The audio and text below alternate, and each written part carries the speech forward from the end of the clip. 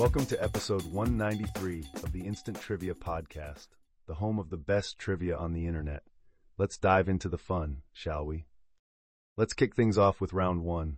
The category, Be My Pal. And yes, we've got pal in quotes. For our first question, under a League of Nations mandate, the British oversaw the affairs of this region from 1920 to 1948. The answer is Palestine, an area that continues to have significant political and historical importance. Moving on to the second question. It can mean the roof of the mouth, or more generally, the sense of taste. The answer is palate, an essential part of our eating experience. Next up, the third question. A board on which a painter mixes colors, or the range of colors he uses. The answer is palette.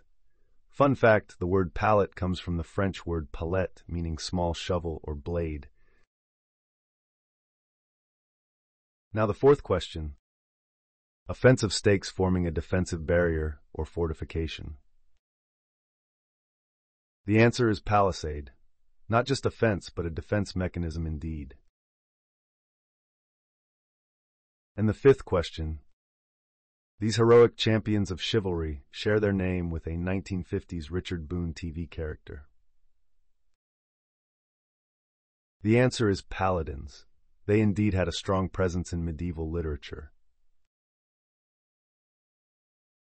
It's time for round two. Ready to shine in the category? Edison, the Light and the Dark. First question. In 1892, Edison's light company morphed into this entity that is still a major player today.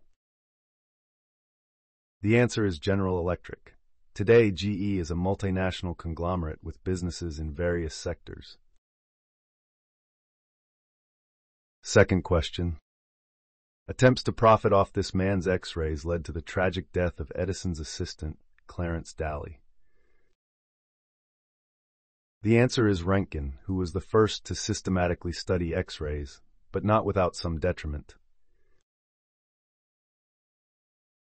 Third question. Edison stiffed this man to the tune of $50,000 and told him, when you become American, you will appreciate an American joke. The answer is Tesla.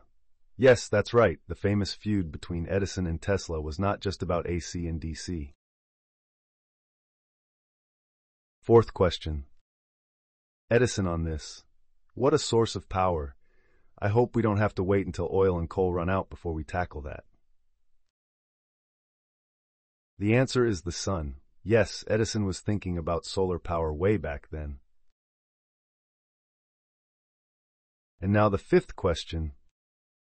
To discredit the AC power system, Edison tried to make this tycoon's name synonymous with electrocution. The answer is Westinghouse, a rivalry that charged the course of electrical history.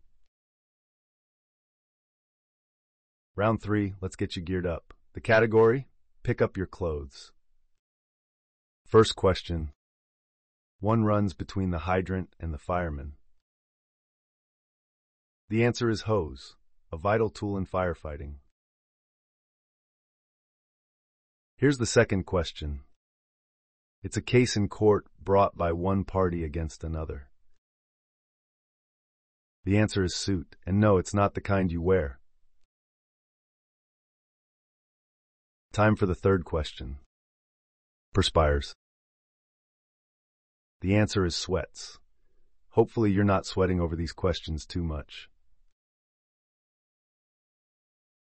On to the fourth question. For 2001, For the Birds and The Accountant are two of these that won Oscars. The answer is shorts. A short film can still make a big impact. And the fifth question. The hours of the day you work, hopefully you're not on the night one. The answer is shift. Whether day or night, our work shifts keep us ticking. Now on to round four, the category and inventive category. First question. Need to replace the fender on your Corvette? Thank Dale Kleist, who pioneered this material in the 1930s. The answer is fiberglass, a fantastic invention that's literally saved many a car. Second question. In 1855, the Lundstrom brothers used red phosphorus in these hot items to make them safe. The answer is matches. Safety matches, a tiny invention that made a big difference. Third question. In 1853, David Smith patented one of these to keep your undies hanging on a line by using a spring clamp and 2 wooden levers. The answer is a clothespin. Not a glamorous invention, but where would we be without it? Here's the fourth question.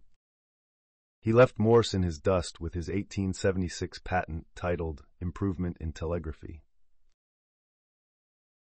The answer is Alexander Graham Bell. Ever heard of the telephone?